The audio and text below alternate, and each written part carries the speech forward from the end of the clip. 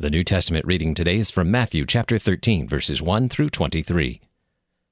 That same day Jesus went out of the house and sat beside the sea, and great crowds gathered about him, so that he got into a boat and sat down, and the whole crowd stood on the beach. And he told them many things in parables, saying, A sower went out to sow, and as he sowed, some seeds fell along the path, and the birds came and devoured them.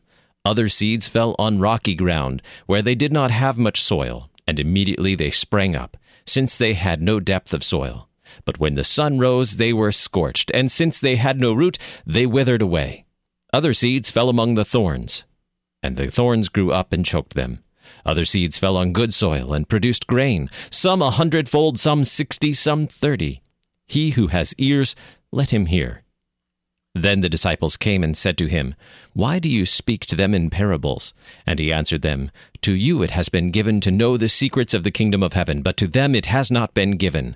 For to the one who has, more will be given, and he will have an abundance. But from the one who has not, even what he has will be taken away.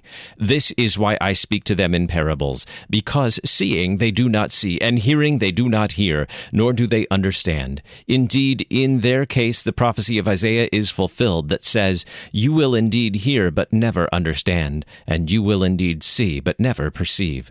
For this people's heart has grown dull, and with their ears they can barely hear, and their eyes they have closed, lest they should see with their eyes, and hear with their ears, and understand with their heart, and turn, and I would heal them. But blessed are your eyes, for they see, and your ears, for they hear. For truly I say to you, many prophets and righteous people long to see what you see, and did not see it, and to hear what you hear, and did not hear it. Hear then the parable of the sower. When anyone hears the word of the kingdom and does not understand it, the evil one comes and snatches away what has been sown in his heart. This is what was sown along the path. As for what was sown on rocky ground, this is the one who hears the word and immediately receives it with joy. Yet he has no root in himself, but endures for a while. And when tribulation or persecution arises on account of the word, immediately he falls away.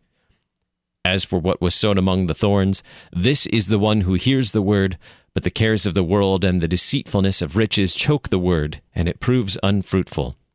As for what was sown on good soil, this is the one who hears the word and understands it. He indeed bears fruit and yields, in one case 100-fold, in another 60, and in another 30. This is the word of the Lord. Thanks be to God. For today's meditation on God's Word, we welcome the Reverend Dwayne Schrader. Today's homily is based on Matthew 13, verses 1 to 23, the parable of the sower, and is titled, He who has ears, let him hear. Jesus often taught crowds using earthly stories which had a heavenly meaning.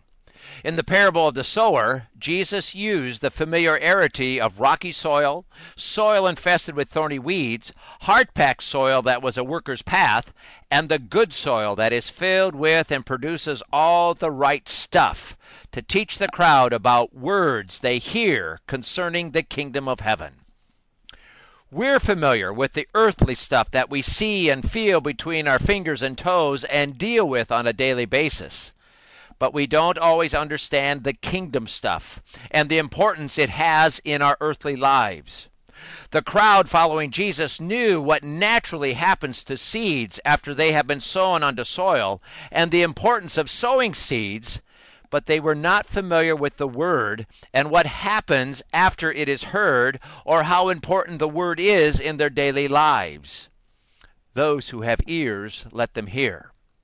So Jesus taught his disciples, saying, I speak to them in parables because seeing they do not see, and hearing they do not hear, nor do they understand. When Jesus taught using parables, he moved the listener from just thinking about what they knew about planting and the joy of seeing plants grow to what happens when the gospel is spoken. He moved the hearer from thinking about rocks and what happens when roots cannot go deep to what happens when trials and tribulation causes the hearer to reject the word. He made us aware today of what weeds and thorns can do to good plants, and moved us to understand how doubts and fears keep us from doing all that God calls us to do. and he opened our ears to hear what happens when God's word is read and understood and lived.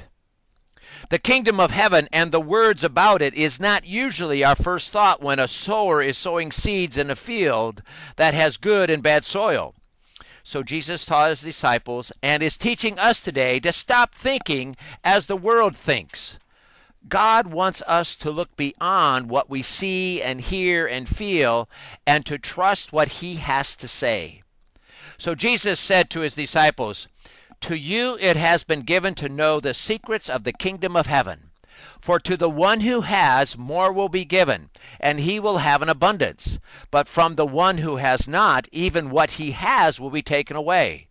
This is why I speak to them in parables, because seeing they do not see, and hearing they do not hear, nor do they understand." What do we understand when we hear the word of the kingdom? Jesus spoke words about the kingdom of heaven and said, "It's a field with a hidden treasure. It is a master seeking laborers for his vineyard." Words of the kingdom encourage us to share God's word so that the lost will be found. Words of the kingdom teach us to seek first the kingdom of God and all his righteousness. God wants us to put everything in its proper place.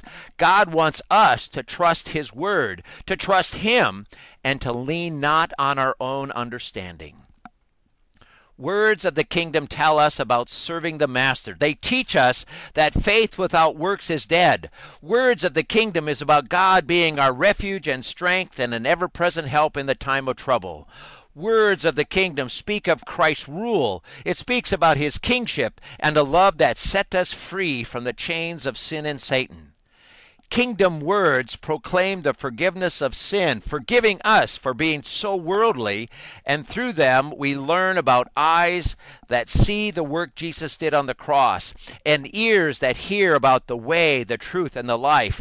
And through them we learn of our God-given ability to bear fruit that is used by God and received by others 30, 60, or 100-fold, so they might believe in Jesus, that he is their Lord and Savior, and be saved. Amen.